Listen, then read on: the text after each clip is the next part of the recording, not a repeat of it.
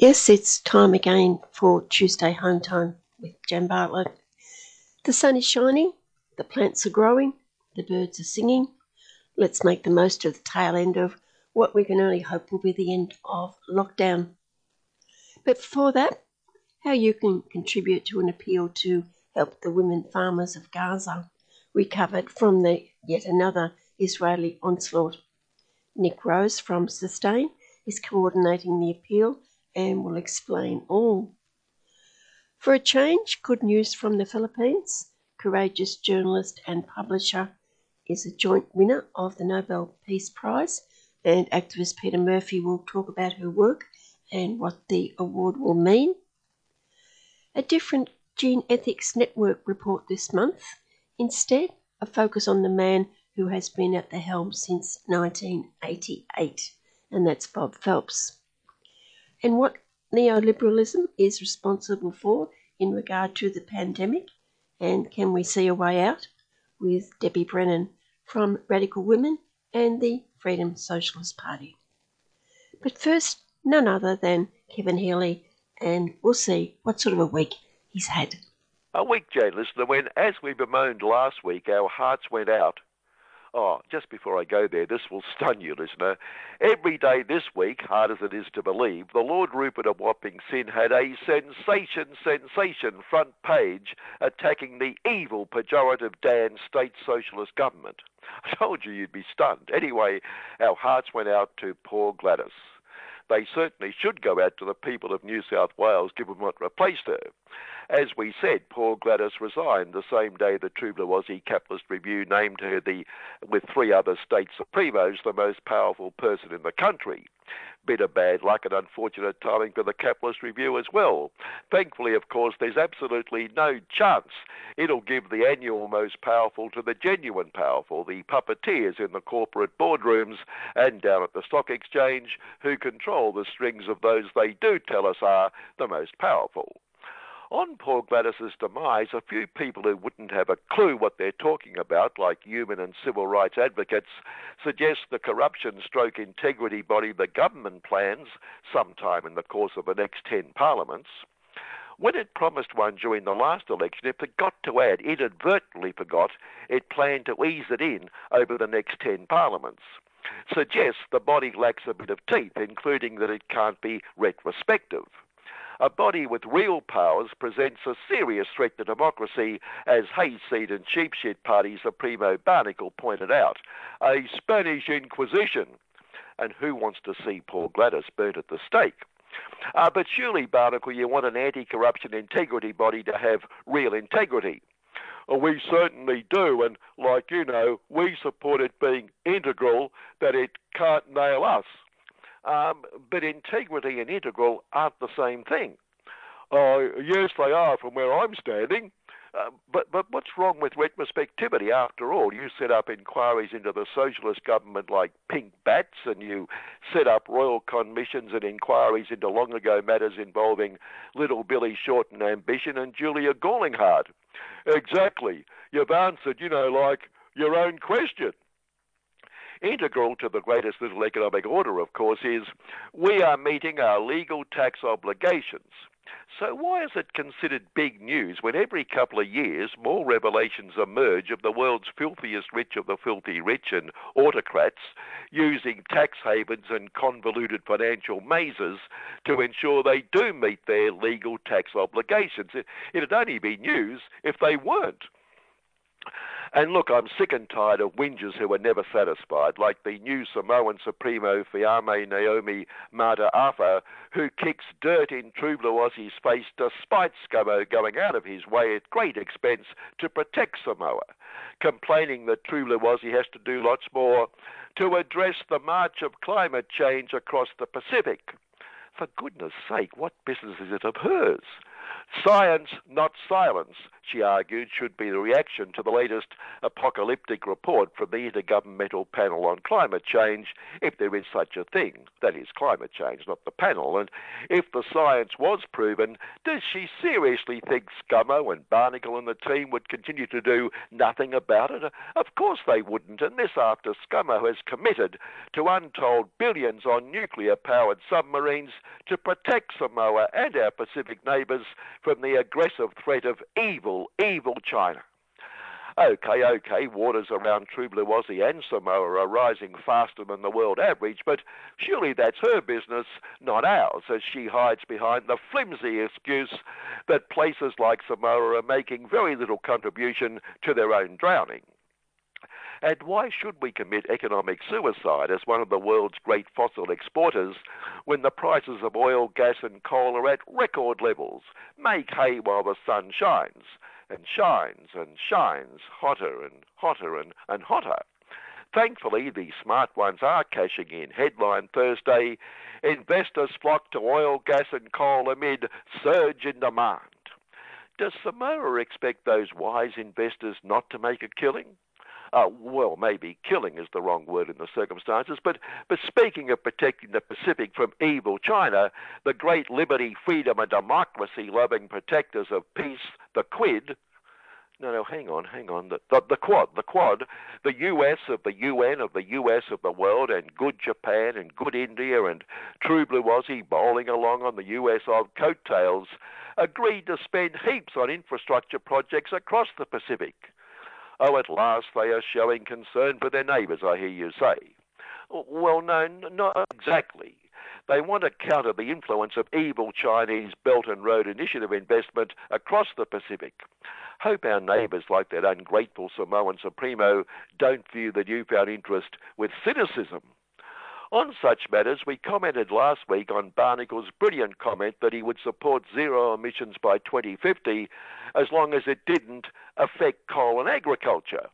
Well, this week, his hayseed and cheap shit colleague Fossils Minister Keith Pitt Pony, obviously out to impress his great leader, proposed a $250 billion loan facility for the government to become financier of last resort for the coal industry as the super-efficient private sector deserts it, saying his party could then support zero emissions by 2050 if the government supported his proposal, which would help with the transition. Presumably a transition from coal to, well, coal.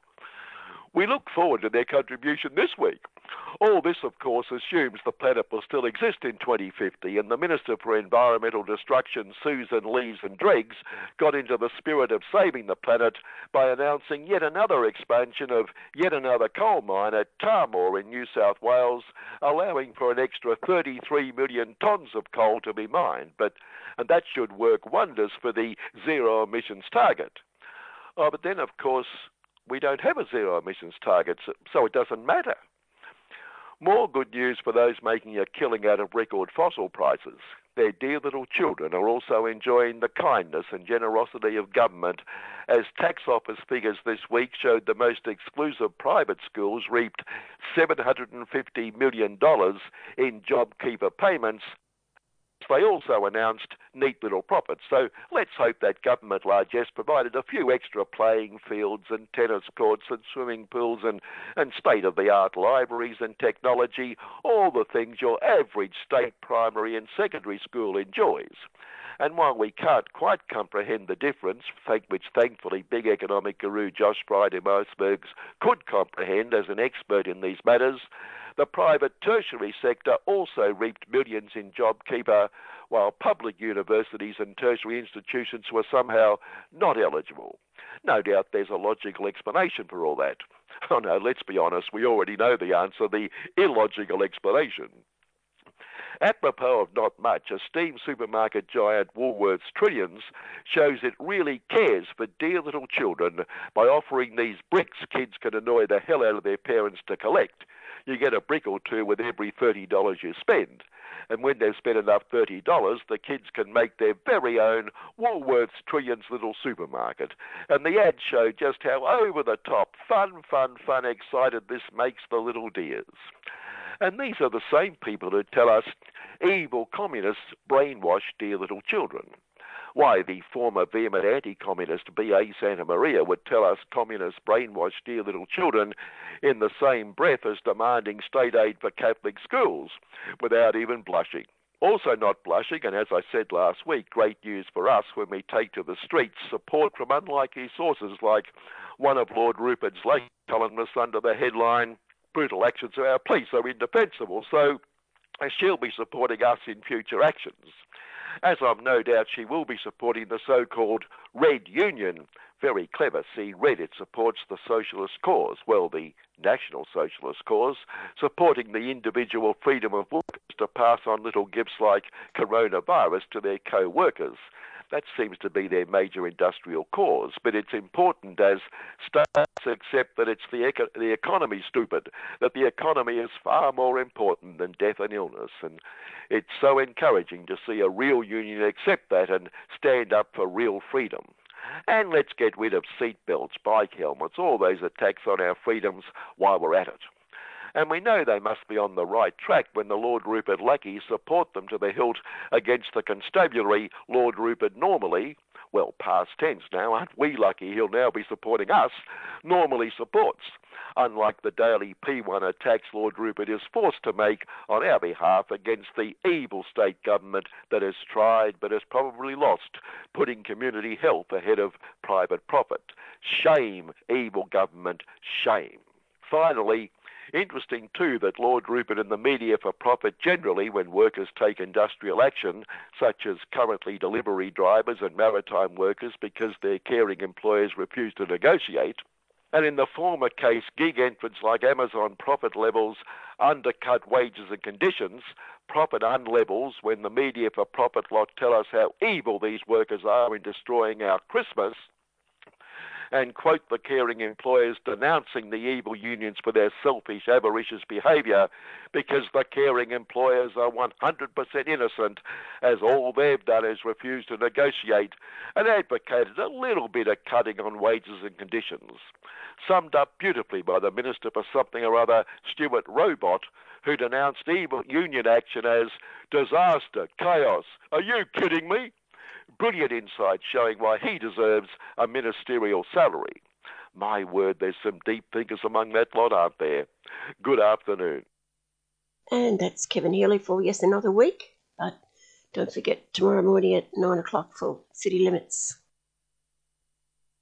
Hi, we're the Marindas and you're listening to 3CR Community Radio 855 AM.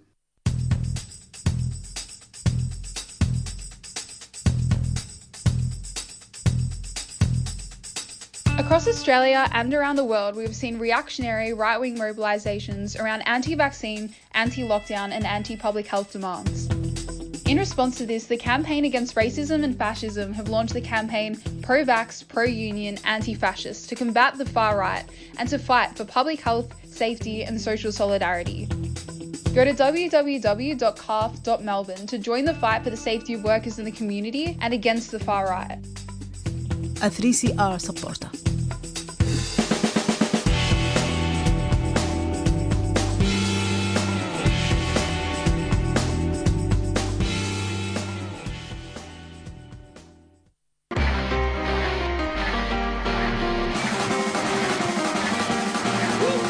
Tune in to Uprise Radio every first and third Wednesday of the month at 5:30 p.m. on 3CR.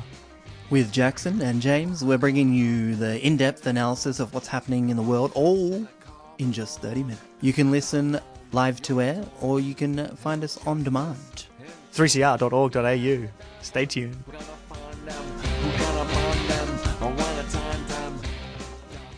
In the small strip of land which is Gaza, life is precarious, a situation which increases with each bombing and aerial assaults by Israel, targeting homes, schools, health clinics, hospitals, and as well as we'll hear today, leading to millions of dollars of destruction of vital food supplies and infrastructure, including greenhouses, crops, vegetables, and livestock.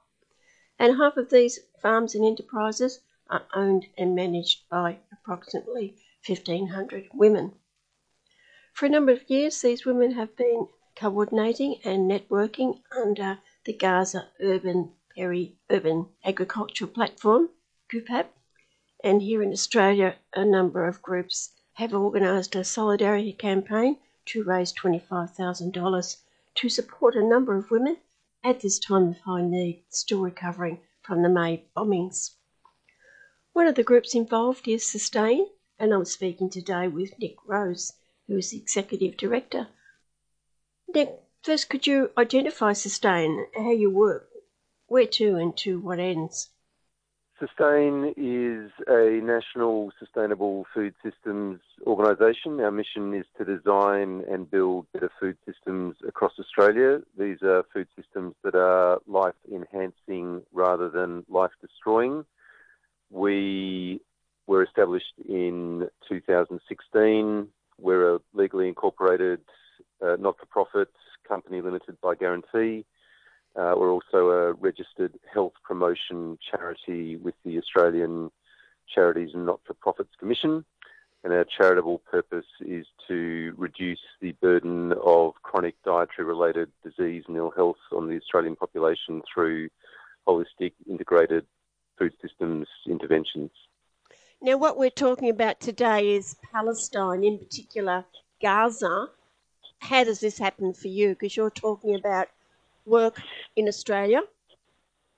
That's right. However, we have connections to Palestine and to Gaza. Personally, I travelled to Ramallah and the West Bank in Palestine in 2015 to attend an International Critical Geographers Conference that was held that year in Ramallah. Various presentations about the impacts of the occupation and what that meant for people living across Palestine, you know, the decades of occupation and the dismantling and fraying of critical infrastructure and services across Palestine. I visited a Bedouin camp in the Jordan Valley, for example, and after hearing presentations about the discriminatory allocation of water for agriculture, went to visit Bedouin camp and heard firsthand from the tribes people exactly what that meant in practice, as well as various other presentations about the impacts of the occupation. So that had a personal lasting impression and very powerful impression on me. And then from our organisation's perspective, we have been working in the field of urban agriculture and urban food systems since our commencement in 2016. I've had a longer interest in this area as a Churchill Fellow, travelling to the Midwest of the United States, to Canada and to Argentina in 2014 to meet and understand the potential and reality of initiatives to address critical food security issues and livelihood needs for urban populations, particularly in disadvantaged areas such as Detroit and Chicago and Michigan and many parts of Argentina. So Sustain has now held 3 national urban agriculture forums where we have brought together presenters from around Australia and indeed internationally, exploring different aspects of urban food systems and urban agriculture and the many benefits and positive changes that they can bring about for urban populations. And at the second of those forums that was held in February 2018 at the William Angliss Institute, where I also have a role as a teacher in the Bachelor of Food Studies and Master of Food Systems, we received an invitation from a Gazan organisation, the Gaza Urban and Peri-Urban Agriculture Network, to present about their work, which we were able to facilitate via a live stream presentation. So Ahmed Surani is the founder and coordinator of GUPAP, is the acronym, Gaza Urban and Peri-Urban Agriculture Platform, presented to our audience in Melbourne in February 2018. So we had that connection there. And then in May this year, following the intense bombardment of Gaza by the Israeli military, Ahmed reached out to us, as he did to other international organisations, seeking support and solidarity. Since that approach, which came at the end of May this year, we've been in weekly dialogue and discussion with Ahmed and his colleagues from Gaza, together with the allied organisation here, the Global Gardens of Peace, that has led us to jointly formulate a crowdfunding campaign where we are making a call to all people in Melbourne and indeed across Australia and internationally who appreciate the great difficulties under which people in Gaza are living, to support this initiative where the call has come directly from the people on the ground in Gaza, the coordinators of GUPAP, where they have been working with women-owned agri-enterprises, small-scale women-owned primary production and small-scale food processing businesses in the Gaza Strip, who are wanting to achieve greater food security and food sovereignty for their communities, and for Palestine to rebuild and become successful, viable, small-scale women-owned agri-enterprises into the future. So that's what this campaign is about, and that's how it came about. Just before we go on to Gaza, what did you find out about agriculture in the West Bank? Is urban agriculture a feature of the West Bank, or have they got more broader areas to grow food?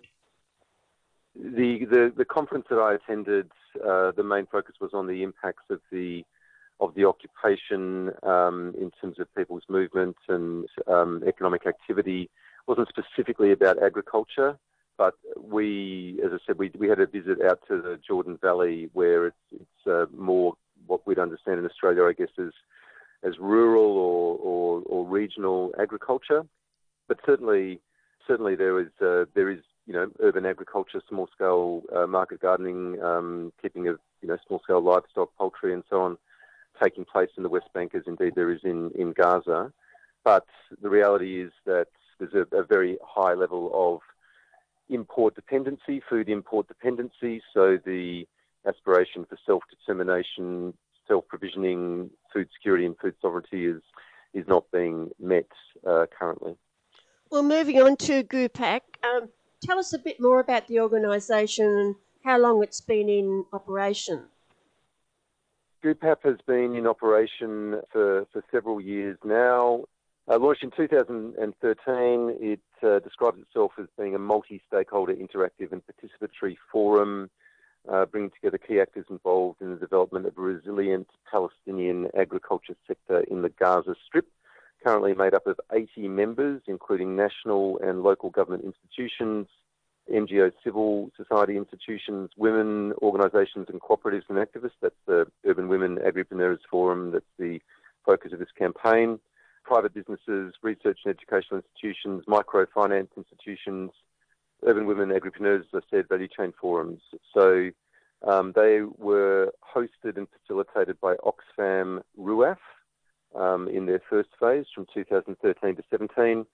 So RUAF is the International Food Security and Urban Agriculture Forum that's based in the Netherlands. So they have been supported by international cooperation agencies in their establishment phase, 2013-2017.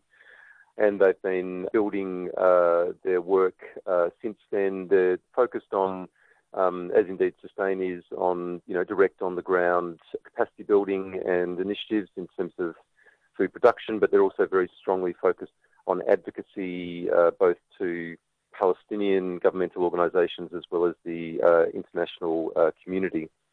So yes, they say that over the last few years they've been focusing on local food policies, essentially local market-oriented urban and peri-urban agriculture development.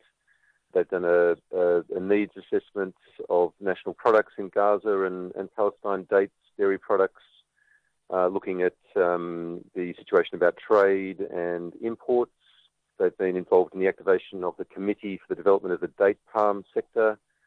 They've done an advocacy campaign on women's rights in agriculture and food production. They've also been active in the Consumer Protection Association plan and launched a Buy Local campaign. So those are some of the things that GUPAP has been undertaking over the last few years. Well, we're talking about the small-scale women farmers, and I'd imagine that most of those women are the breadwinners of the family when you consider the situation that has been in Gaza for many years. Yes, that's right. That's exactly right. So it's the case around the world, and listeners may already know this, but it's worth emphasising that, you know, we're constantly told that the world population is growing, that, you know, we need to increase food to feed the growing global population, you know, need to boost production, need to embrace new technologies, big agriculture, high tech, and you know, new crops and hybrid seeds, genetically modified seeds, and so on.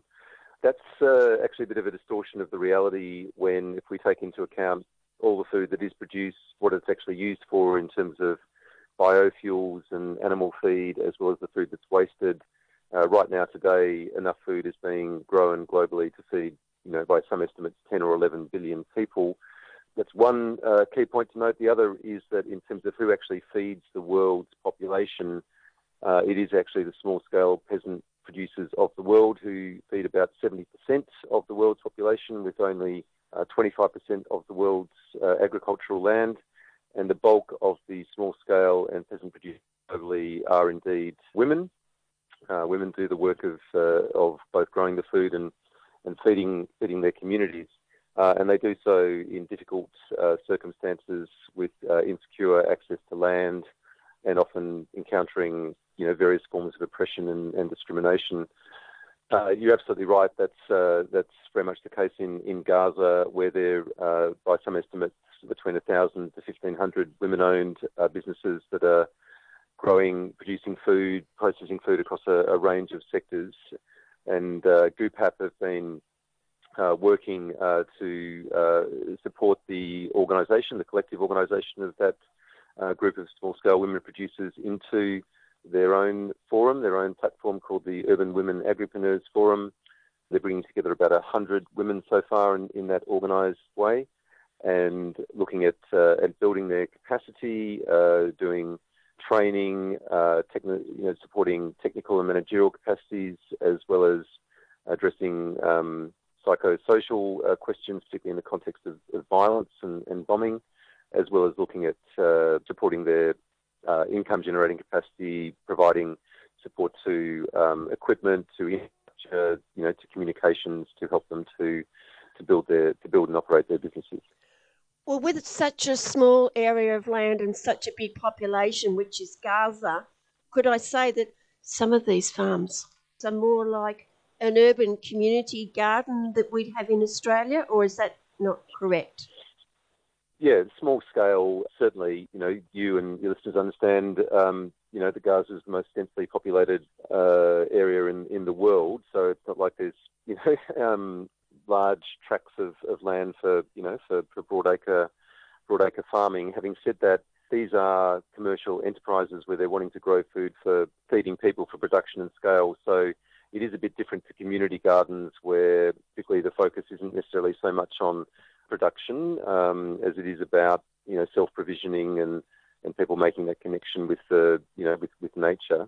You know, these are very much commercial businesses, and it's also worth saying that, you know, while the land area might be small in scale, if knowledge and capacity and use of that land is at a reasonable level, quite a lot of food can actually be produced. And the other statistic that I was going to mention previously is that there are, according to the Food and Agriculture Organization, about 800 million people globally engaged in urban agriculture, and they produce about 20% of the world's food today. So these, you know, small plots, small-scale, urban, city-based food-growing activities do already generate a lot of food and can be very productive, and particularly in terms of healthy food, vegetables especially. Yes, I think you're right in terms of the small scale of their operations, but they're focused on, you know, growing as much food as they can and being a commercially viable enterprise. So in that sense, they're distinct from community gardens. I've read that fish is one of the products that they are working on. With the restrictions on fishing for the people on the coast of Gaza, how do they produce their fish? There's the potential for aquaculture, so that's fish farming. In fact, as part of these discussions that we've been having with the coordinators of GUPAP over these past weeks, with our allied organisation, Global Gardens of Peace, we've introduced them to an international solidarity network called Aquaculture Without Frontiers. So your listeners might have heard about, Médecins Sans Frontières, Doctors Without Borders, and Engineers Without Borders, these kinds of solidarity professional networks and organisations. So there's one called Aquaculture Without Frontiers, and an introduction has been made to GUPAP to look at how one or more aquaculture operations can be set up and operated in the context of Gaza. Is seed saving possible? Absolutely, it is possible. And in fact, one of the members of the Urban Women Agripreneurs Forum, whose story we're going to feature on the Sustain website in the coming days, is in fact a seed saver herself. Hanadi, her name is, and her story will shortly be published on our website. In some instances, the agricultural companies, multinationals, have got the seeds saving sewn up. How do they get round that?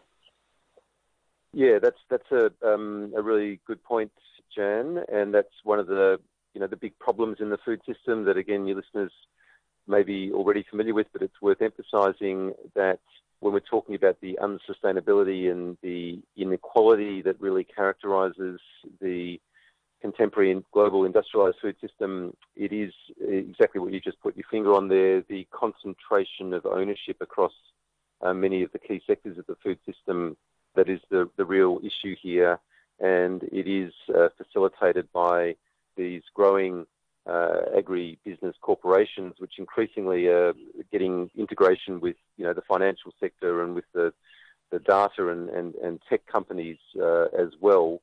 There's been a number of studies by International Panel of Experts on Sustainable Food Systems. They came out with a report a couple of years ago called Too Big to Feed, Impacts of Consolidation and Mega Mergers Across the Agri-Food Sector.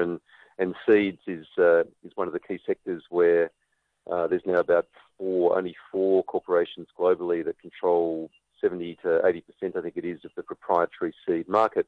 Now, the way around that is through peasant farmers, small-scale farmers, working together to save their seed, their non-hybrid seed, their heritage varieties, like the Diggers Club here in Melbourne and Australia does, open pollinated seed, and to create local seed banks of indigenous and heritage varieties, and to share that seed freely amongst their networks, and that's what they're doing in Gaza.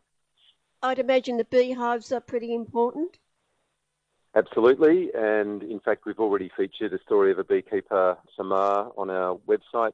Beekeeping is extremely important, and pollinators, bees in particular, are absolutely critical to all, the food security of everybody, not just in Gaza, but everybody around the world. They pollinate at least a third of all our food crops and species, and in particular the ones that keep us healthy, the fruits, the vegetables and the nuts depend on pollinators. So again, that's one of the problems of the industrialised food system. We've seen devastating collapses in pollinator numbers and species over the last few decades as the global chemical-based food system has really ramped up. So beekeeping, sustainable forms of agriculture, agroecology, these things are all absolutely critical to a sustainable and resilient food system, both for Gaza and for Australia, for that matter, and for all of us. And access to organic pest control? Yes, absolutely. Again, that's where knowledge and capacity building and training is so important. Working with the women-owned farmers and other agriculturalists in Gaza and Palestine in looking at agroecological techniques, working with nature rather than against it, and looking at integrated forms of pest management, polycultures, permaculture techniques, those kinds of things where you've got not monocultures, where, those monocultures become breeding grounds for pests and diseases, but you're, looking at intercropping. You've got flowers amongst food crops, provide habitats for beneficial predators and have those positive interactions across the whole system. Where does marketing come into it? Well, marketing is absolutely essential in terms of having viable businesses, and that's another key part of the capacity building and assistance that GUPAP has been providing over these years and wants to continue and expand with the Urban Women Agripreneurs Forum. having local campaigns, educating consumers about the importance of supporting their local producers, particularly women-owned businesses, as being in the long-term interest of everybody and having a resilient and food secure system, and one that isn't vulnerable to high levels of import dependency.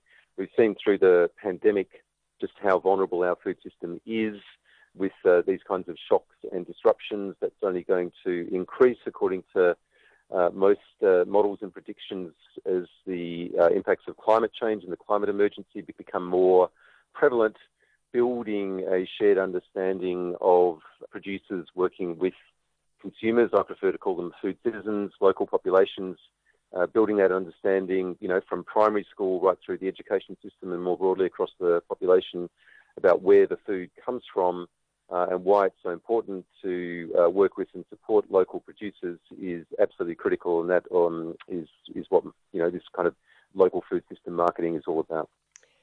Surely, Nick, one of the most serious vulnerabilities is Israel and their bombing and raiding of the country every couple of years. Well, of course, that's the terrible truth about this situation, that it's an ongoing war since the Nakba of 1948. The effective creation of permanent blockade and Gaza becoming an open-air prison, if you like, where people are not allowed free movement and free entry, where what comes into the Gaza Strip is very tightly controlled, and where, as you say, there's regular outbursts of violence and large-scale violence. None of these issues will have a lasting resolution until that situation is completely and permanently addressed. And this is where GUPAP and the Palestinian movement is really calling for a last and just and full and complete peace, for the restoration of all their rights, the return of occupied territory, the creation of the Palestine state, and the fulfillment of the aspirations for Palestinian sovereignty, including food sovereignty. That's at the very heart of this conversation. Yeah, it must be absolutely devastating for the women farmers and for all the people when they see all their hard work destroyed. I mean, not all their work, but a proportion of their work destroyed by bombing. Absolutely, and I've got statistics here provided from GUPAP. These are the Palestinian Ministry of Agriculture, that was released in June this year following an analysis of the damage that was done to the food system of Gaza following those May bombings.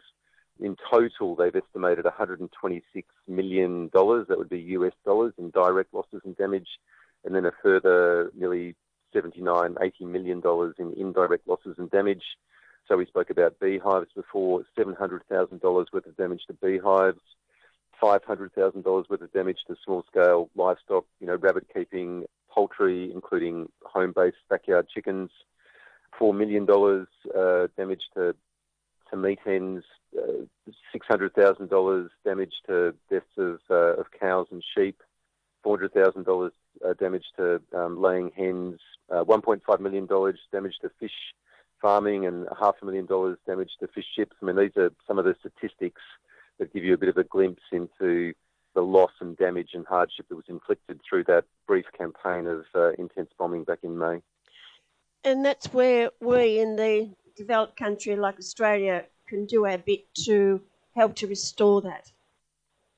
Absolutely. So, our campaign, we're only trying to raise $25,000 and support 50 women through this campaign. But our call is to, all people of conscience, all people who can empathise with the situation in Palestine and try to imagine just how difficult life is there for the people under these decades of oppression and occupation and now blockade and bombing, who are only trying to live a dignified life, which is surely what all of us are trying to do in Australia or otherwise, trying to live our lives and to have food on the table and to be food secure. That's exactly what they're trying to do in Palestine, in Gaza, and that's what this campaign is about, to support them to realise those aspirations. They've come to us and asked us for assistance. This is a request for solidarity. It's not a request for aid. They've been very clear about that. They don't want a handout. They don't want more food dependency. They're sick of being dependent on imported food and imported aid. They want the capacity to feed themselves. That's what food sovereignty means. That's what this campaign is about. And that's our call to your listeners and to all people who might hear this message in Melbourne and around Australia and internationally. Small step in the right direction of a true and lasting peace for a free and sovereign Palestine. And how do we help? You help by visiting our website, sustain.org.au, where we've got full information on the matters that I've spoken about, profiles of some of the women who will be benefiting directly from this campaign, and then the donations are through the GoFundMe campaign that we have launched. Thanks very much, Jan. Really appreciate it. Thank you very much. And as Nick Rose said, go to the webpage sustain.org.au and assist the women of Gaza. The Environmental Film Festival Australia is back for 2021. This year's digital festival invites you to take a journey with a series of thought-provoking films, documentaries and shorts. Effort 21 invites you to explore the world and connect with environmental issues beyond the headlines. Take a journey into the deepest seas, up awe-inspiring mountains and into the lives of those fighting to save our planet. Running from October 14 to November 14, visit effa.org.au for more.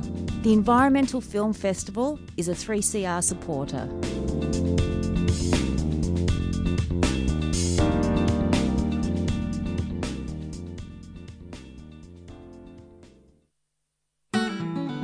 "20 Years on the Inside" is an iconic new podcast series that gives voice to the experience of First Nations people in the Victorian prison system. 20 Years on the Inside. I'm Vicky Roach. And I'm Kutcher Edwards. This series reflects on 20 years of listening to our mobs on the inside as part of the Beyond the Bars prison broadcasts. 20 Years on the Inside is essential listening for anyone looking to educate themselves about the realities of life on the inside and the need to end Aboriginal and Torres Strait Islander incarceration. Well, a lot of the boys mentioned about being in jail. What you do really isn't who you are. You know, it's how you love your family, it's how you care about your cousins, and it's how you care about your people. That's what this is about for me. Catch the podcast via the 3CR website or on your favourite podcast app.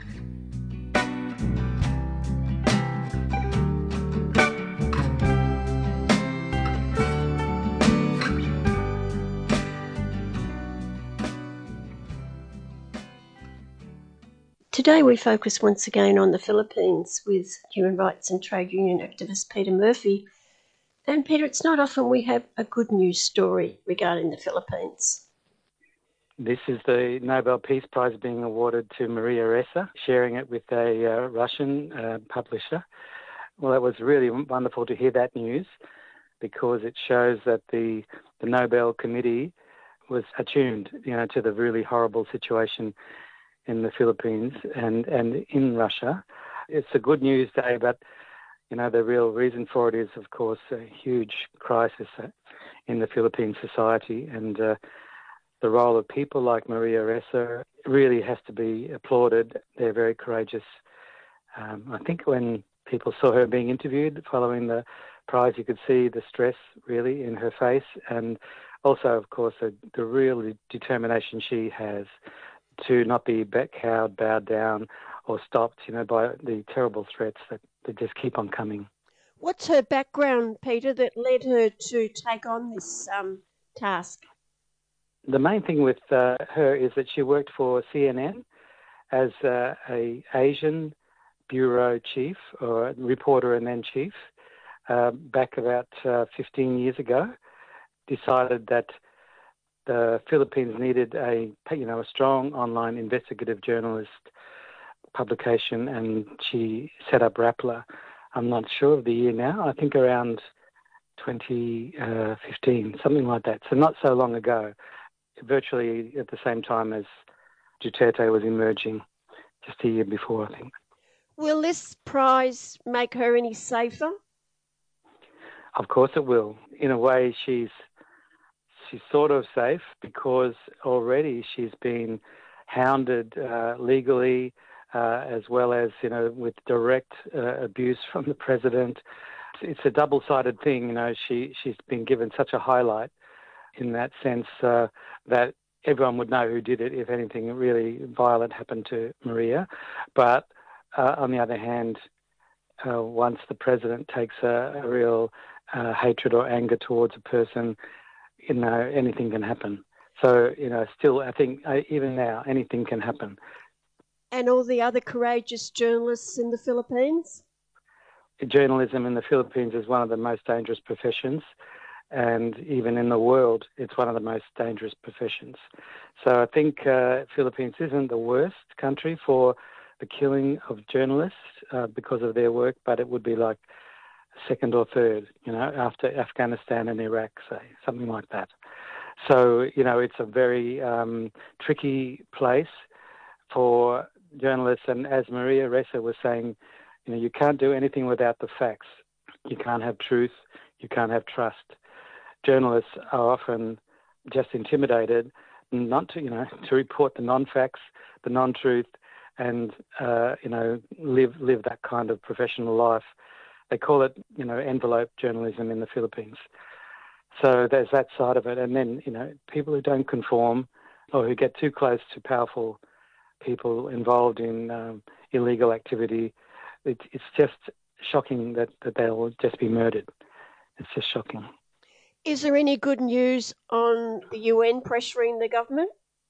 I can say that last Thursday, the UN High Commissioner for Human Rights, Michelle Bachelet, had to formally make a verbal report to the Human Rights Council about a few countries, 4 of them, and Philippines was one, and this was to report on the implementation of a decision last October to provide technical and capacity building assistance to the Philippines on human rights, which is a very minimal sort of response to the situation we know is there.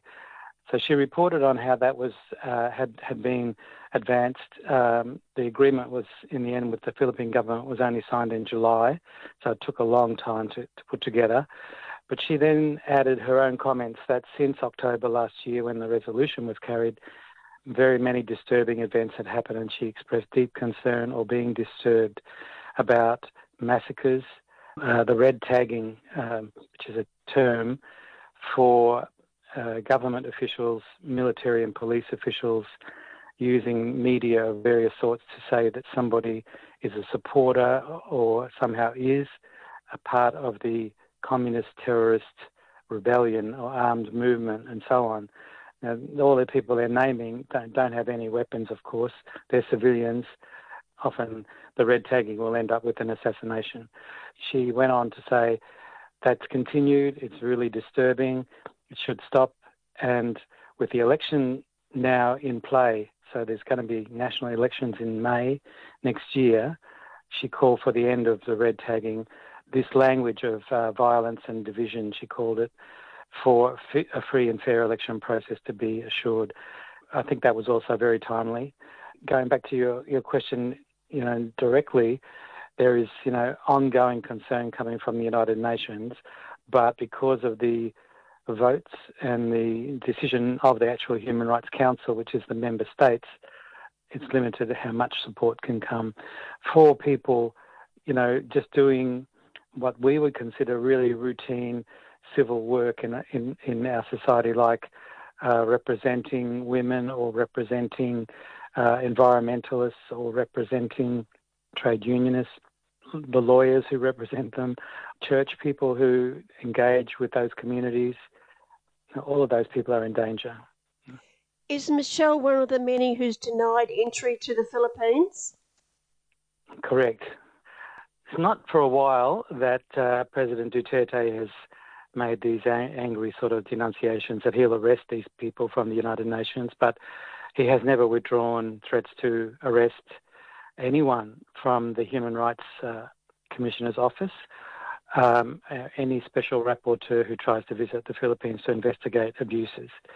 That's, a ongoing thing, and as well as that, he threatened to arrest the prosecutor of the International Criminal Court, Because of the ICC issue has advanced now, there is a bit more ongoing rhetoric, but it hasn't been that sort of personal so far. But yes, that's the situation, that anyone from the international community who criticises the Duterte government is going to be blocked at the border pretty well. Your group's Investigate PH, has that gone to Michelle Bachelet? Has she read the 3 reports? Yes, she's received all 3 reports. The third one arrived on the first day of the Human Rights Council. I'm pretty sure that her speech that she gave last Thursday was informed by that. We're still seeking to have a discussion directly with her. So the council just finished on Friday, so I think in the next couple of weeks we may have an opportunity to have that discussion.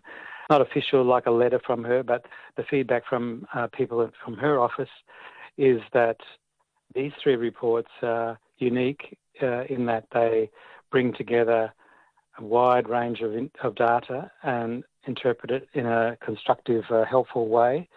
Whereas, say, there's very significant agencies like Human Rights Watch and Amnesty International, they make global reports on human rights like annually, and they always have a section on the Philippines.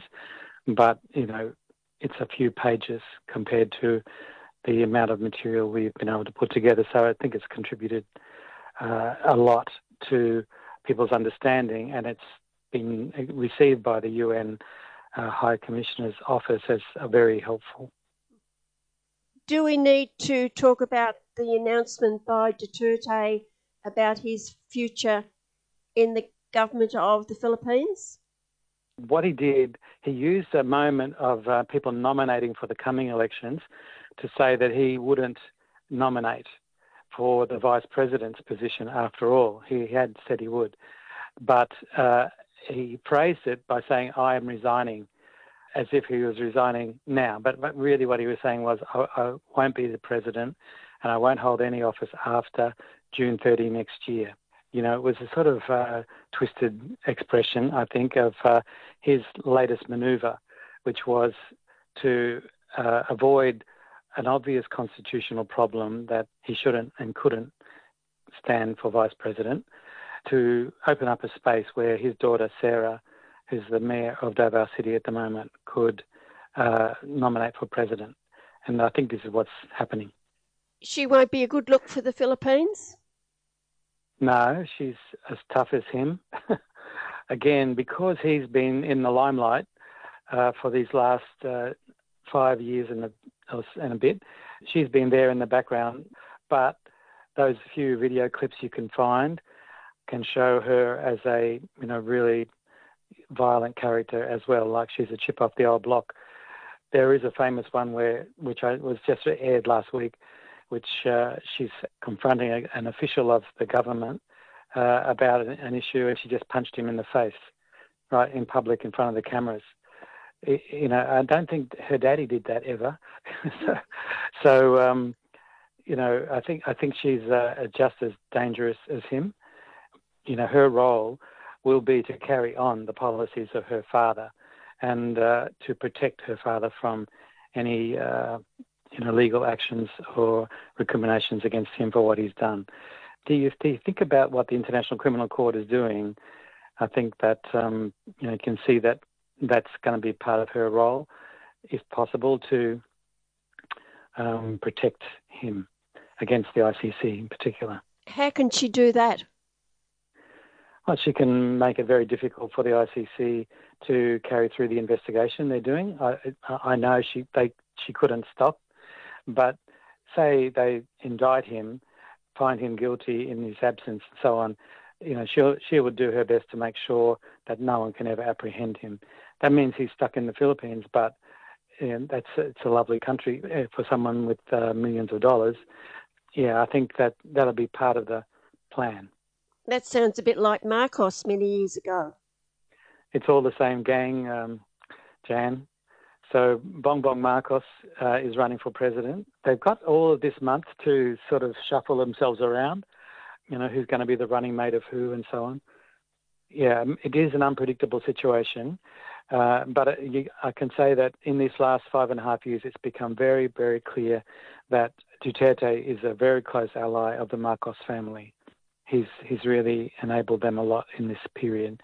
I would say that he considers Bongbong Marcos, who is a childhood friend, really, should play a role in the future of the Philippines. And it's a very fraught election process there, and I wouldn't try to predict really what will happen, but you can be sure that the Marcos candidate, Bongbong, will make quite a show. And meanwhile, as you've pointed out in papers, that the intimidation and worse facing unions and union members in the Philippines continues unabated. That's right. I think you can say that the whole repressive program is continuing unabated.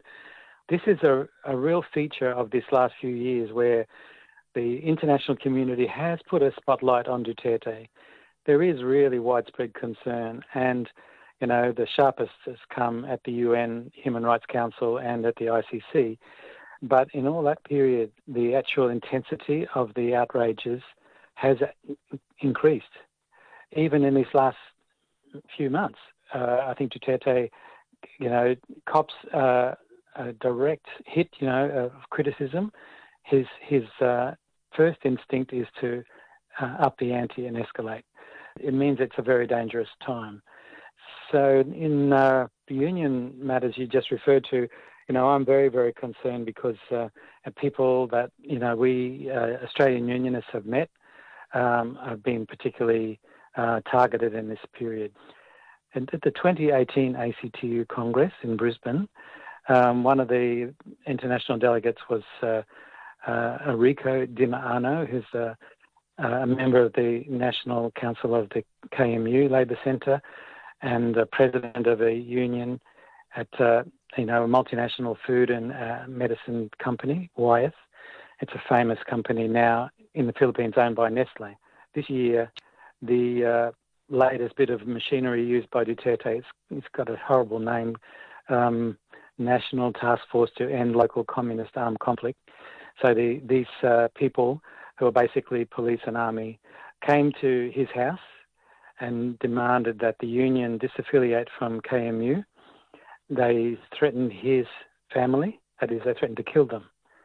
So Rico resigned from the presidency of the union, and the union then had meetings to appoint a new president.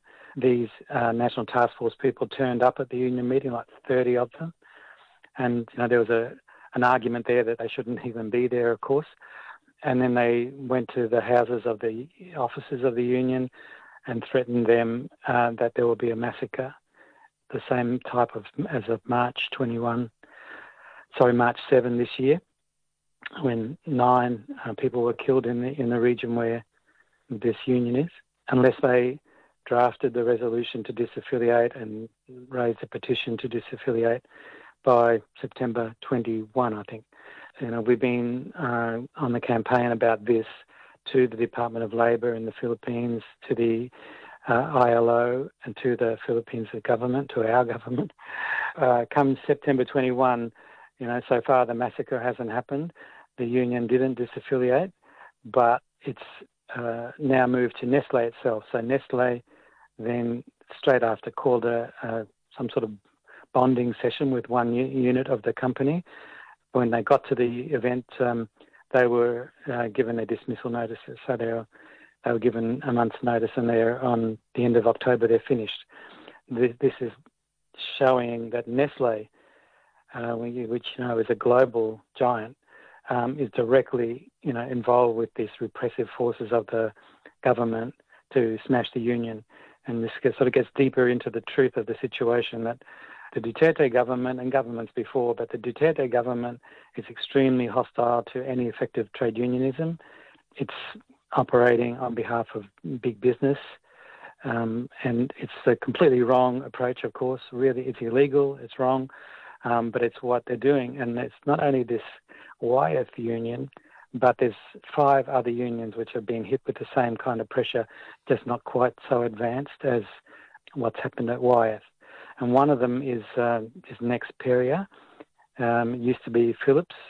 subsidiary in the Philippines. It's now owned by sort of a private equity firm. And it used to be called NXP, now it's Nexperia, and they make the computer chips for motor vehicles, all the systems we have in cars. And as you know, there's a sort of global shortage of these. You know, it's a pretty significant production place in the global supply chains. There was a huge trade union struggle there 5 years ago, which was a sort of historic one, in that the union managed to not only survive but create a good environment for unions to form in all other businesses in that export processing zone. So attacking an Nexperia union is also a very significant political move. We're all very alert to this going on. And I'm sure your listeners are just amazed to hear me saying this sort of thing. But this is what it's like in Duterte's Philippines. Maybe we can end by saying, because the starter's gun is fired on the elections, there's a whole new dynamic. So it does provide a lot of opportunities for change. This provides some protection for people, but it's true that elections in the Philippines have always been very violent as well. So we should all be much more attuned, I think, if we can, up until May next year, to be ready to speak out about what's happening in the Philippines. Thank you, Peter. Thank you very much, Jan. And I've been speaking with Peter Murphy, human rights and trade union activist.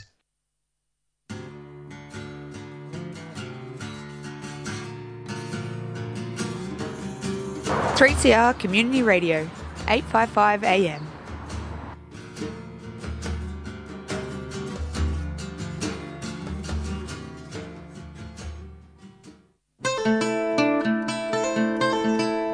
If you're a renter experiencing hardship due to the pandemic, you can check now to see if you're eligible to apply for the Victorian Government's new one-off rental relief grant worth up to $1,500.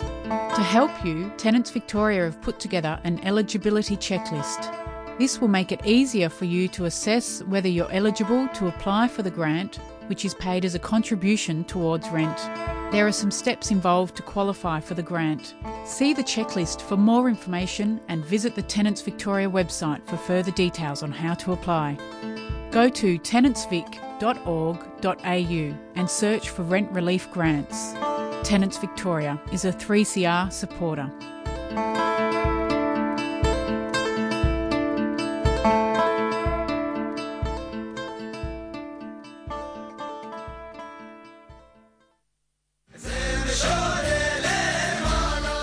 Five million people amidst a war zone are creating a new society based on principles that are dear to the hearts of many radicals in Australia. Welcome to AANES, the Autonomous Administration of North and East Syria, formerly known as Rojava. Thursday midday to 1 p.m, join me, Joseph Toscano, for a 10-part series of conversations with members of a civil diplomacy centre in the city of Qonzmislo. Posts from ANES, the Autonomous Administration of North and East Syria, a flourishing radical experiment in direct democracy in the midst of a war zone, as part of 3CR's Acting Up series on Thursday at midday on 3CR 855 on your AM dial.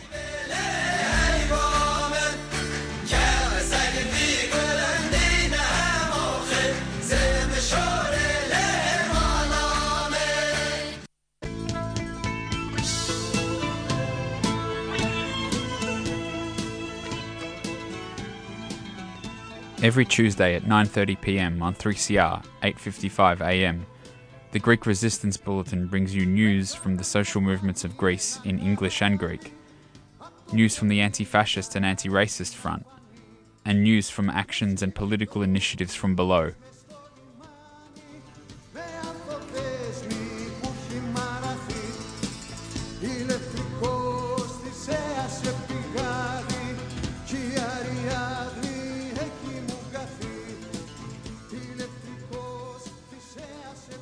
Κάθε Τρίτη βράδυ, 9.30 με 10, στον 3CR 855 AM, η εκπομπή Greek Resistance Bulletin σας παρουσιάζει στα ελληνικά και τα αγγλικά νέα από την Ελλάδα των κινημάτων, νέα από το αντιφασιστικό μέτωπο, νέα για τις δράσεις και τα εγχειρήματα από τα κάτω. Greek Resistance Bulletin, σπάζοντας το μονοπόλιο της ενημέρωσης.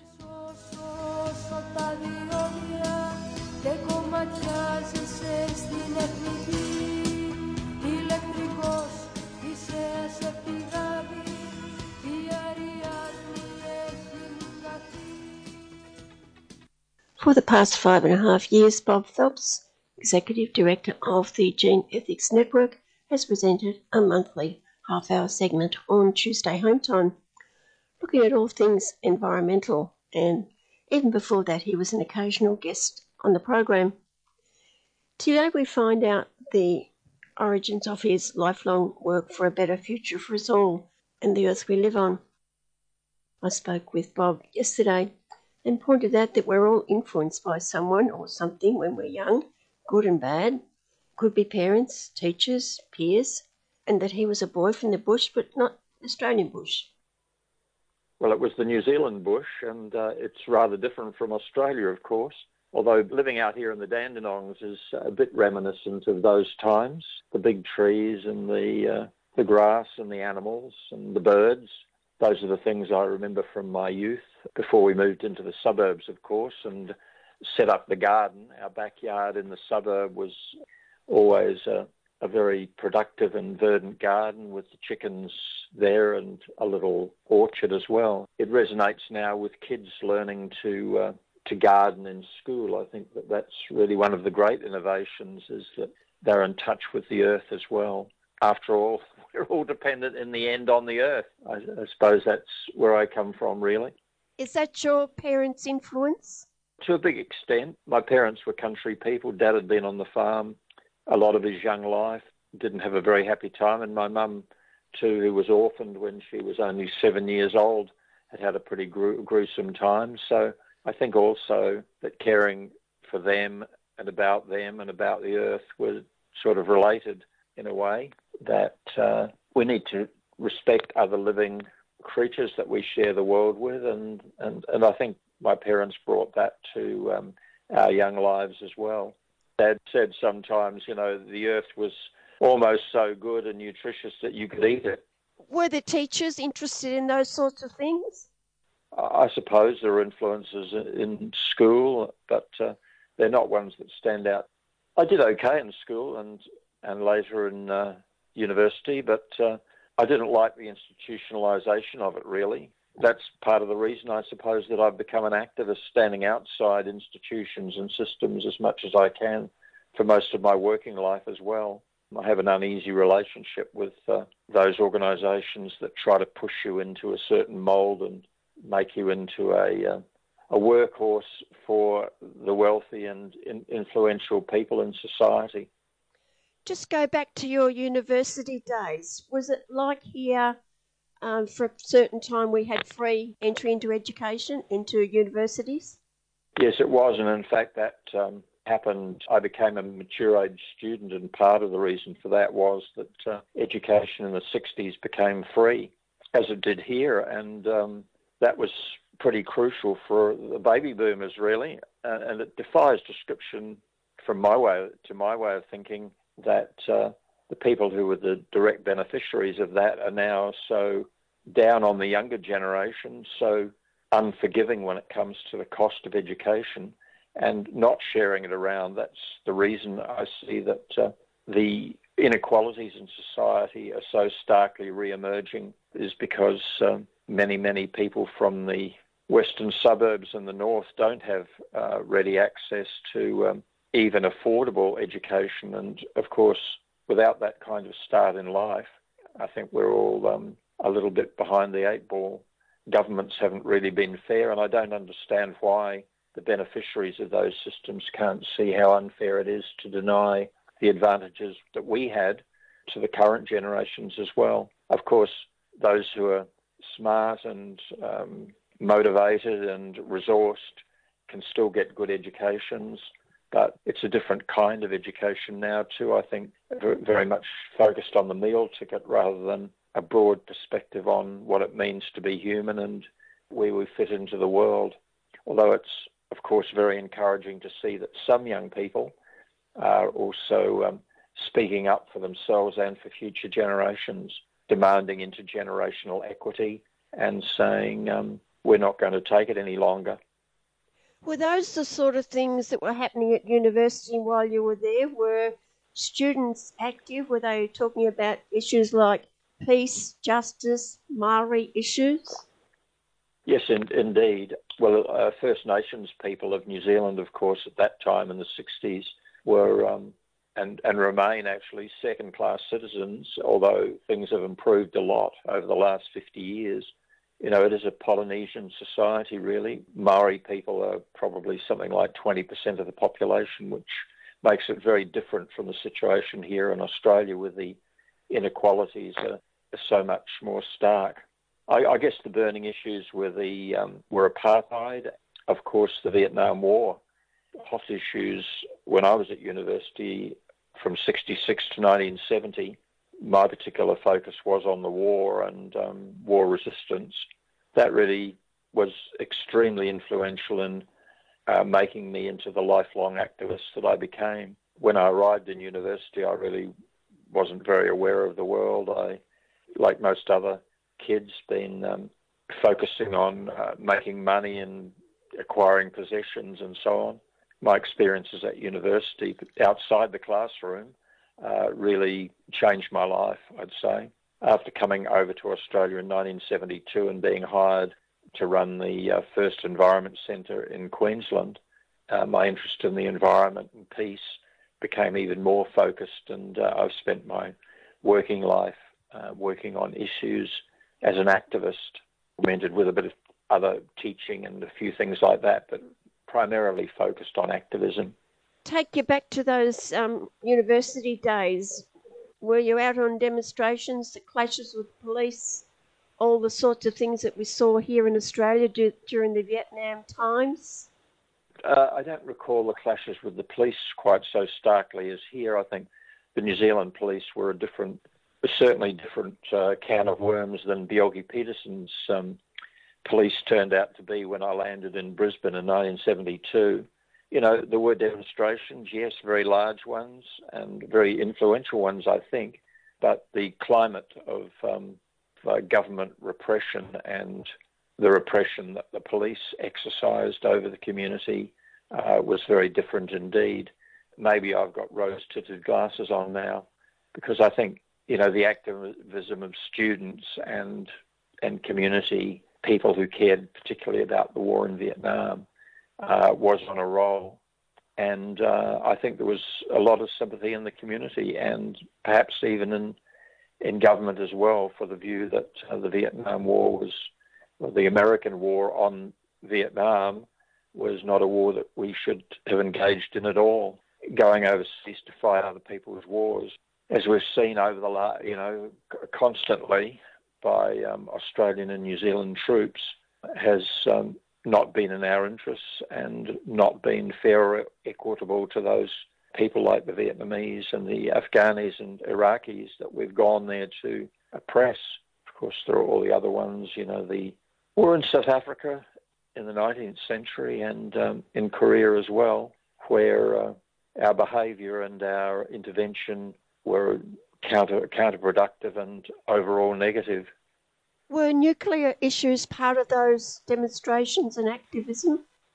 I think that was a little bit later, and I was already in Australia then when in the 1970s we got together and formed the Campaign Against Nuclear Power, which of course had nuclear weapons as a very central focus as well. So after forming the Campaign Against Nuclear Power in Queensland in 1975 or 6, I was engaged there for a number of years in running that campaign as well.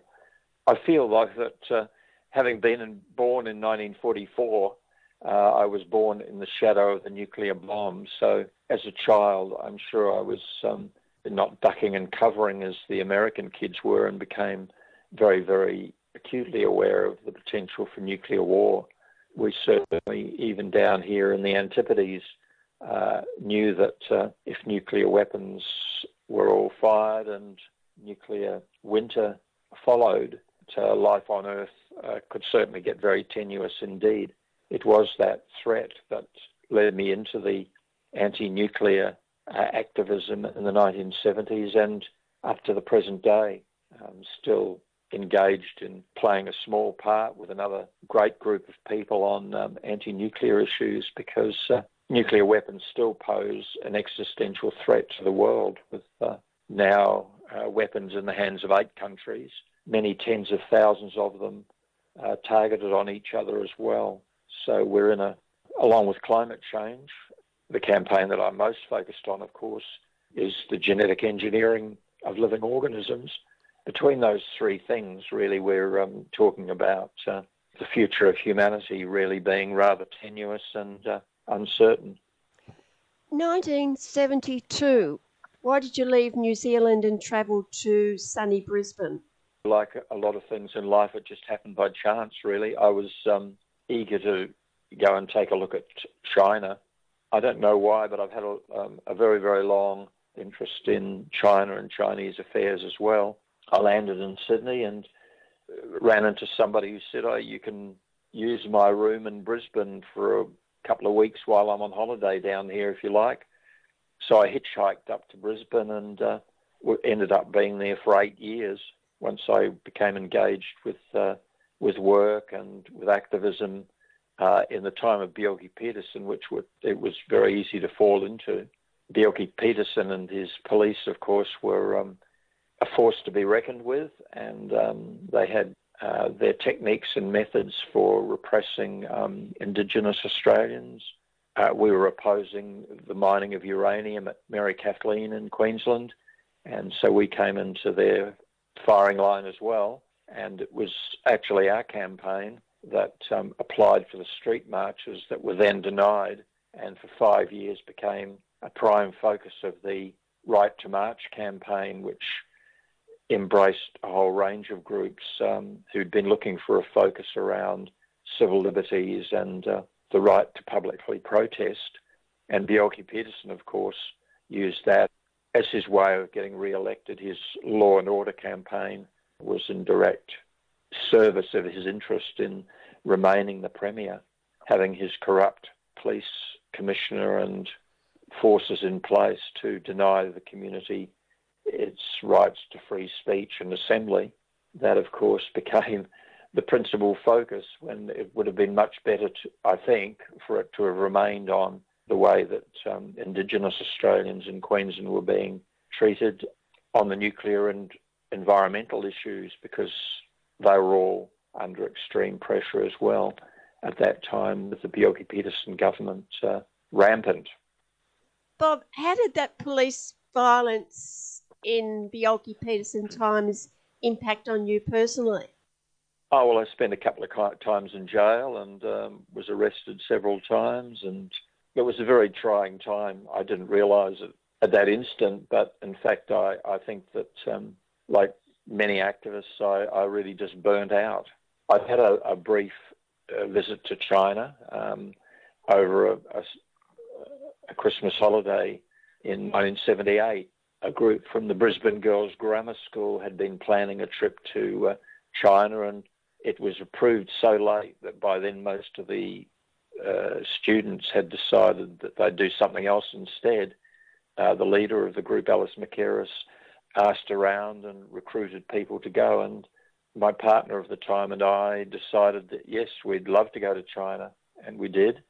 But then in 1980, we actually set off and spent the next 3 years in Asia, learning Mandarin and teaching English, and just living in a totally different community and chilling out, for my part, really recovering from that 8 years of headbanging in Queensland. And I've never gone back there to live. It was just a bit too stressful. But it was a learning curve, to realise that what had happened emotionally and psychologically, that particular mode of life had undermined my confidence and ability to function normally. When I came back, I got involved in activism again, particularly around Europe, nuclear issues. The rest is history since then. Wondering, Bob, which countries you actually went to in Asia? We lived in Taiwan most of the time, spent a fair bit of time in Hong Kong, toured China a couple of times, mainland China, Singapore and around, Southeast Asia really. What did I see there? Well, I was averting my gaze from the politics of the time really, because I'd been burnt by the politics in Queensland and just wanted a bit of a rest, I think. So just worked teaching English, which was, a good thing to do, and became acquainted with Chinese society a bit better, made some friends there and so on, and just slowly recovered before returning to Sydney and getting involved in the anti-nuclear campaign again on behalf of the Conservation Foundation, which ultimately, and of course Peter Garrett was running in the election of that time for the Nuclear Disarmament Party in New South Wales, became acquainted with him and the band.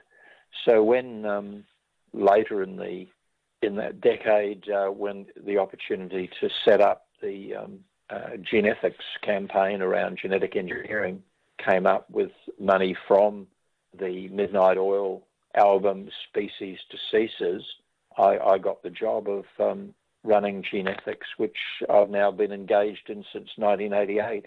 My more permanent activist profession, I suppose you could say. What is the Gene Ethics Network? Who is part of that network?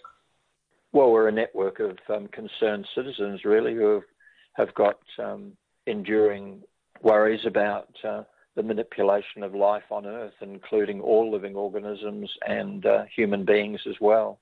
So it crosses the whole spectrum of the use of novel gene manipulation technologies. As I said, we've been going since 1988.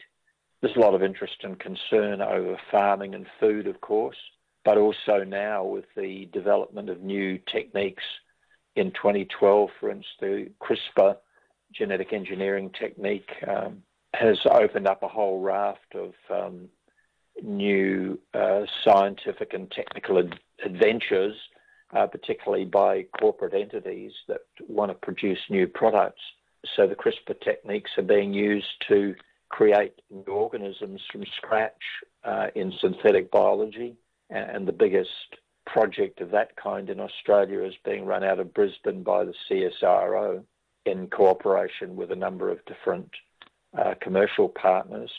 Things like gene drives for eliminating feral animals and other organisms from our environment that happen to give human beings trouble, also being done out of the high security laboratory in Geelong and in the University of Adelaide. So that, of course, is funded by the US military. So really, the techniques and technologies of genetic manipulation and engineering have undergone a revolutionary change over the last decade, and we now see that the prediction of this being the biotechnology century is not far from the truth, that those innovations are going to make huge differences, along with artificial intelligence and bionics and a whole range of other technologies converging over the next couple of decades, I think, to make a very different society from what we have now.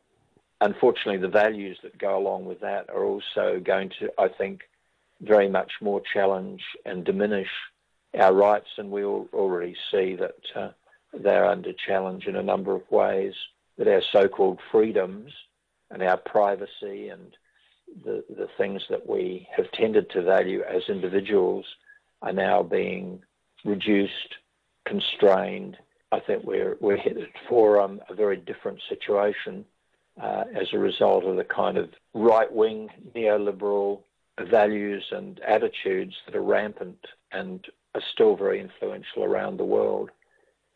Meanwhile, the rich get richer and everybody else stays where they are. We can't go on supporting, unless we want to end life on Earth. Consumer society also has to change, but I don't know. People are just not ready for the idea that we have to stop using plastics and polluting the world, that we have to stop using synthetic chemicals on our farms and food that are poisoning us and the rest of the world. and that we shouldn't be engineering living organisms and allowing the patenting of seed and the other parts of our very diminished and threatened environment. We just need to recall that there is no life on Earth if we destroy it, and human beings have embarked on a holocaust, really, an environmental holocaust that we see evidence of in global climate change and the destruction of forests and ecosystems, both at sea and on land. Somehow or another, with a very large human population, we need to reorganise society to make ourselves sustainable and regenerative. We're operating in overdrive, and the world can't continue to produce 2 or 3 planets worth of consumables, which is what we're doing at the moment. The Gene Ethics Network, is that an Australian network, or are you also connected with similar groups overseas? Well, yeah, there are groups around the world really concerned about similar issues to our own, and we're certainly connected with them. We're connected across the Tasman most intimately and into the Pacific, but we do have worldwide connections as well to really wake people up about what's happening in the genetic engineering technologies and the product that industry wants to produce as a result of those things. One of the debates that's going on at the moment is about fake food, particularly meat, milk, and really the modes of production of our food are really going to be quite a critical question because our agricultural lands are under pressure. We have particularly poor soils in Australia. Soil is being lost. Water availability is being constrained everywhere around the world.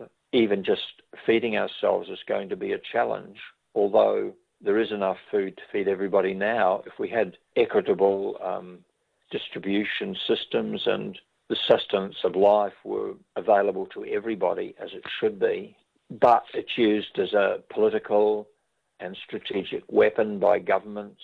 I think the future of food and farming really is a big issue because it also contributes very dramatically to the global climate change everybody is so concerned about. We need to really work on seeing the connections, and that makes our campaign global rather than local, or as well as local. You've worked with many people over the years, Bob. I'd imagine that you've made lifelong friends as an activist. Yes, and they're around the world, and some of them are very high profile, but the vast majority are unsung heroes. You know, activism and the activist life is a frame of mind as much as anything else, and it would be great if a lot more people were activists, I think, even if we just spent 5 minutes a day or a quarter of an hour a week doing something to make our society better and to think about what the real challenges and issues of our society are and expressing those to our family, our friends and neighbours, work colleagues. That's the important thing. We need to be an activist society. You know, we live supposedly in democracies, but we see the corruption and the self-interestedness of those who are at the top of our governance systems coming home to roost sometimes. You know, Berejiklian going and Barilaro going last week, and then the Austrian premier resigning over the weekend because of his appropriation of the community's resources. And we're in a time of dictatorships around the world, but we nominally live in a democracy where we're supposed to have a say, where we can have a say, where we might be able to make a difference.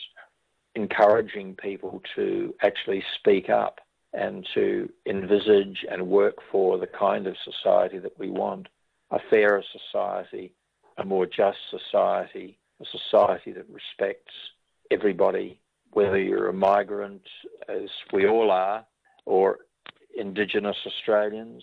These are the kinds of values and aspirations that I think we all should have, and that if everybody was contributing to making our rather imperfect democracy work better and calling out those who are operating on self-interest and grabbing more than their share for themselves, then I think we might have a better society. We've, of course, during this COVID lockdown time, been very challenged, but it's kind of distressing to see that as soon as the lockdown is lifted, as it was last night in New South Wales, people are rushing to resume their, in inverted commas, normal lives by exhibiting the same kinds of behaviours of consumption, acquisition and self-interestedness as they did before. You know, I think many of us had hoped that this pause might have got people thinking about maybe there are better ways that we can do things. And there's certainly been many Zoom conversations over the last couple of years about how we could redesign our society to be better. But there's still resistance. You know, we can't get our leaders to set up a corruption commission federally. They're not in the right frame of mind, and neither are we. And it's a change of mind that is needed, a change of culture that's needed if we're ready to build better societies that do sustain the life of humanity and other species on this planet into the future. Because I do think that things look very bleak otherwise. There are going to be more pandemics. We are going to have to meet new challenges of constrained resources like food into the future, and we need to do that better. We need to stop destroying and polluting life support systems on which we absolutely depend for our survival. Let's keep those conversations going, keep trying to make things better, and get off the consumerist and neoliberal values bandwagon that we seem to be on. And thanks to Bob Phelps from the Genethics Network. This is Iri Lecker. You're here on 3CR 855 AM Community Radio. Also streaming on 3cr.org.au. Free West Papua, Papua Merdeka gets up one talks.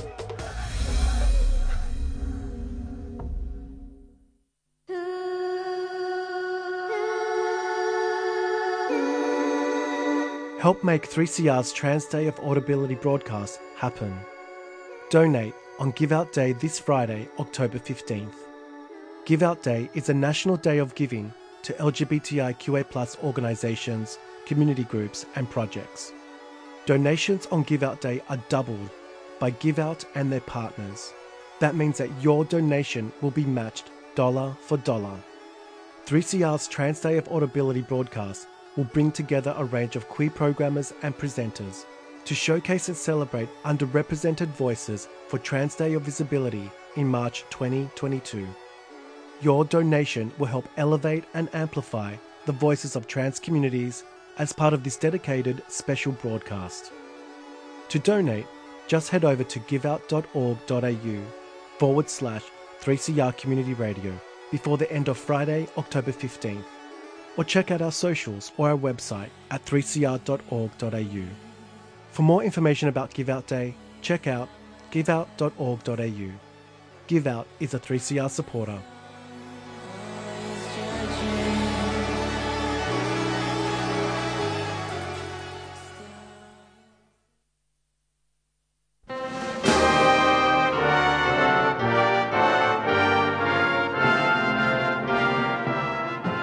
The Maritime Union of Australia is pleased to announce the Struggles That Made Us Poster Design Prize. With a $5,000 first prize, the MUA is calling for submissions of a poster or artwork that addresses or is inspired by the struggles, events or historical figures amongst Australian maritime workers. The winning design will be launched on May Day 2022 and featured in a special May Day edition of Overland magazine. So get amongst it, people. Jump online and search for MUA Design Prize to enter. The Maritime Union of Australia is a proud 3CR supporter. For the struggle carries on. The international knowledge unites the world in song. It's been described as a debacle. Communities facing serious risks. People are angry, sceptical and fearful. I'm talking about the way governments in Australia have managed the COVID-19 pandemic and its impact on citizens throughout the country. I'm speaking with Debbie Brennan from Radical Women and the Freedom Socialist Party, whose recent paper is titled Privatisation and Pandemic Profiteering, Time Up for a System that Started the Crisis and Can't Stop It. Debbie, that's a rather alarming conclusion. What are your arguments? What the problem that we're facing right now comes from is the fact that we're fighting a pandemic, which of course was caused by the global capitalist system. It's a system that doesn't have the capacity to solve it. And the reason it doesn't have the capacity is that it is based on running everything solely for the purpose of profit. How we've seen it being played out here in Australia, but it's hardly unique to Australia, is that everything about COVID strategy, including vaccination rollout, has been handed over to the private sector. This is an outcome of decades of neoliberalism, the privatization of services. So where decades ago we would have had a very dynamic public sector, including a public health system, we don't anymore. It's been starved. The entire public sector has been starved, and it's just living on a shoestring. As a result of that neoliberalism happening, here we are with a highly privatized, economy and services, which is in charge of fighting COVID. But the problem is that, for example, the Morrison government has been handing over the running of the hotel quarantining. That's just one example. They've handed over how to deal with the aged care crisis last year to a private consultant. And of course, they're handing over everything to do with the vaccination rollout to big corporations who are making massive profits. And the contracts for these handovers are secret. But even though they're secret, we don't know the exact amounts, we don't know the terms of these contracts, we know that they're into the billions. We certainly know what the outcome is. We've seen the schmozzles over hotel quarantining, over, aged care, and certainly saw the schmozzle over the rollout of the vaccination. We only need to remember what happened last year when the only vaccine that was, made available was AstraZeneca. No other vaccines were available for so long. And here we have only a population 60 and older who are eligible for becoming vaccinated relatively recently, that the rest of the population under 60 has been able to get vaccinated. And even then, with the AstraZeneca being the only thing on, the scene for such a long time, there was that big question about its safety, the blood clotting risk. So that's what we're watching, is the private sector running the show, and they're running it purely for profit, so that these tensions, these fears, these horrible situations that people are facing shows that people really, our safety doesn't actually, it's a secondary part of the picture. And then, of course, we've got the police and the army making sure that we're behaving properly. They're the ones enforcing the health restrictions. That's the problem. I want to come back to the police in a moment, but do you believe there's any one state that's done it better than the others? No, I don't see one. I see all of the states and territories here, and you're talking about Australia, are you? They're all floundering. They're all at different, degrees and stages of this going on, but they're all floundering, and they're all focused entirely on getting the economy going again, which is the buzz term. which of course is opening things up for business again. And when that is the priority, then people's health and safety becomes secondary. Focus now on the police. We've seen the response of the police to the far right, maybe not so much in the early stages, but lately. The left has usually been at the other end of the sticks and the bullets of the police. Where do you think this is heading with the police? I think in a very sinister direction. You're absolutely right that those of us who have been part of the anti-fascist movement in a few years ago, as you say, were at the other end of the baton and the pepper spray, while currently the far right who are hitting the streets have been, at the end of it. I think the issue is that the police powers and the police violence is escalating, and we are also seeing a clawing back of anybody's protest rights. So when we see the police doing what they're doing in controlling the far right on the streets, we should be thinking that that's us the moment we hit the streets again. What we're watching, and this is what is getting really, really ominous, is that we have seen Victoria Police actually fire bullets. They're doing that now. They're bringing military tanks into the streets. And so what we're watching, the escalation of the militarization of the police, which has been going on for quite some time.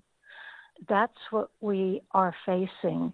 Sure, the far right is copying it at the moment, but I think we also need to keep in mind that the far right is not what the police and the capitalist state are worried about. They're worried about us who are in the union movement, us who are in the left, those of us who do protest for justice, and they're worried about us coalescing and gaining traction.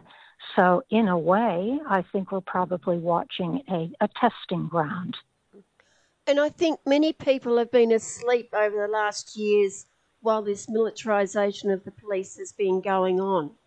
Well, the police have been working very hard. Governments have been working very hard at painting the police as community-minded, there to look after community safety. That's been the rhetoric for as long as I think any of us can remember. When we were on the streets, fighting off fascists, we were the violent ones and the police were there to protect the community safety against us. Now they're, allegedly protecting against, the far right, but they're also picking people off the streets who are in the wrong place at the, wrong place, wrong time. And all of that is done under the cloak of protecting community safety. So I think that rhetoric has been absolutely going full steam ahead for so long that it takes hold. Probably now that we're in a period of time when people are hurting much, much, much more than just a few years ago, that when our capacity to get back out there and protest, and I say that we would be doing it in a safe way as we do, but when we do, we're going to find that more people are going to be at the butt of the police. So I think that consciousness that you're referring to is going to be raised very fast. Can I take you back to the demonstration outside the offices of the union movement a couple of weeks ago? What were your thoughts when that was happening? I mean, it was a shock.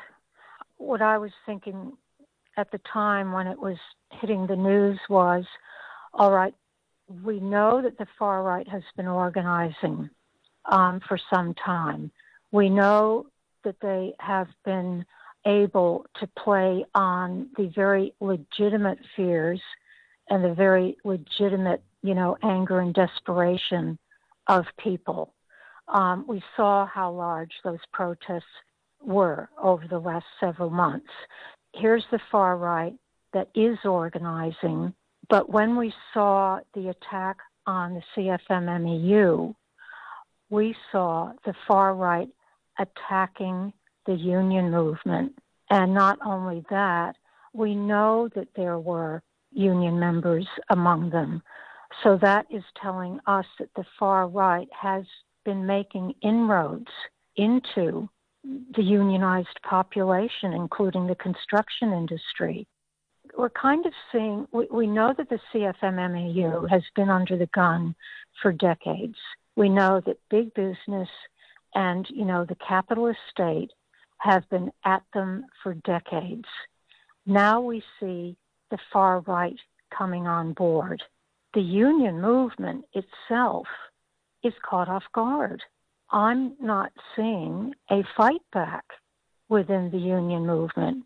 We're hearing words of shock coming from the leaderships, the officialdom of the union movement, but I'm not mobilized as a unionist, and no other unionists are being mobilized in some way to start countering this. It's really showing the weakness of the union movement at the moment. So it's telling us that when I say we, I'm talking about all of us as workers, all of us who are oppressed by this system. We need to be looking at a response. We have to respond. Do you also see it as the success of the system being able to isolate that union so that people aren't coming out and supporting them? I would certainly see that as a factor. And again, that's the case because the rest of the union movement has not come to the defense of the CFM-MEU. I remember when the Builders Laborers Federation was under attack and being deregistered in the 1980s. And the rest of the union movement, well, I'm not saying everyone, but a good significant section of the rest of the union movement was letting the BLF hang out to dry. So yes, the CFM-MEU has been under a concerted attack, a very vicious concerted attack for so long. We have to defend them. And not only that, what we're watching is it's not only the CFM-MEU that's now being attacked.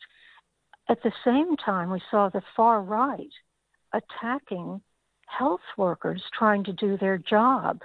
And we are also now, we see coming out in the news that fake unions are being set up and they're targeting specifically all the different sectors of the health services. I see that as part of the attack too on the union movement. And that's being run apparently by Liberal National Party segments of the coalition. So there is a very concerted attack going on at the moment. Just one other thing I would throw into this too is that the thing that's so ominous about it is that when we see the far right working to build a movement that goes against the union movement, a far right movement that goes against the left, when we see this buildup of a movement, this is how fascism begins. This is the signs of the building of a movement that's set to attack the union movement and the left. And I will add in this picture that my two organizations that I belong to, the Freedom Socialist Party and Radical Women, our organizing center, Solidarity Salon, was the butt of the far right just this week. There was this huge graffiti painted on our front window saying, "Vax kills." That is an assault. We were singled out. we need to be seeing these signs. We need to be expecting more of this, and we need, as I was saying before, have a response, and I'm happy to talk about what I think that response should be. But we need to, because this is getting really, really serious. Can you give me an example of one of those fake unions? I understand that up in Queensland, there's like a red, they call it a red union network. And so there are all these associations popping up, like a nurses association, ambulance drivers association. I read about it recently, actually, the ACTU has come out and warning about this as well. That's what's happening. These little associations that are calling themselves unions, they're attracting people in these professions to join. They're quite small at the moment, but they're masquerading as unions, and they're picking up on people who are disaffected by wherever they are now, whether it's the union they're in now or whether they're not in a union, but they're prepared to join something like this. Have you heard of any threats or violence against individuals at this stage? No, but I would think that would probably be part and parcel of the escalation of assaults on the union movement and the left. Well, let's turn to your responses to what you've been talking about. Where are we heading? There are two connected fronts to this.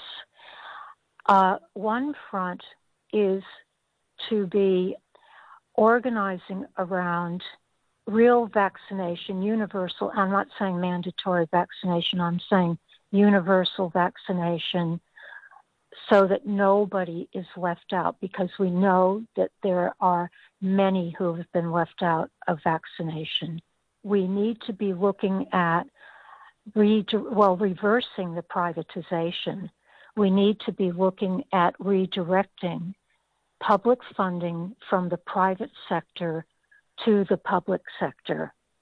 And in fact, Radical Women has initiated a petition to the federal and state and territory governments addressing this very thing with very practical, concrete demands, such as ceasing the outsourcing of responsibility for planning and implementing vaccines, stopping the outsourcing to the private consultants and big corporations, and instead fund and train and support an expanded public health service, public health vaccination and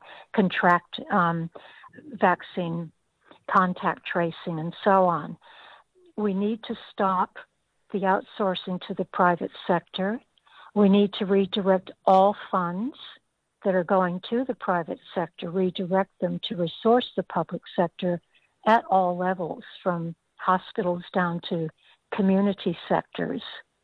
We should set up a publicly owned vaccine manufacturing facility, and to have that facility run by the vaccinologists and the scientific researchers and the manufacturing workers.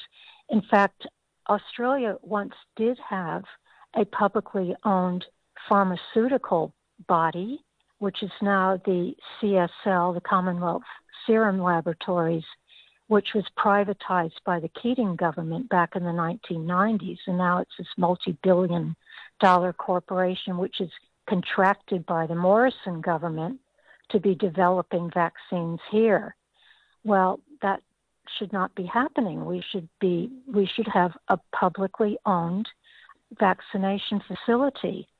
The other part of this too, besides the redirecting of funds to the public sector, basically deprivatizing these services, we need to ensure that everybody is able to get vaccinated. So there's talk that, First Nations communities are now a priority. Well, they have to become a real priority. Prisons need to become priorities. People with disabilities, those who have been ignored all this time, need to be made a genuine priority where the vaccination needs to go to them, be culturally sensitive. Interpreters are needed. Everything should be thrown at providing this for those in the community who have been ignored. Also, all frontline workers should be vaccinated. They should not be left out. Workers on temporary visas should not be left out, regardless of, visa status or citizenship status. Everybody should be able to get vaccinated. The barriers have to come down. So that's got to be addressed, and that is being addressed in the petition. But another important part of this is that it's got to be global, and this is where, the federal government here, it's being told in this petition, fight for global vaccination, fight for an internationally coordinated program of vaccinating everybody in the world. I read a shocking statistic recently of less than 20%, this is globally, less than 20% of the low-income countries of the world are vaccinated. They're just not even getting their first jabs.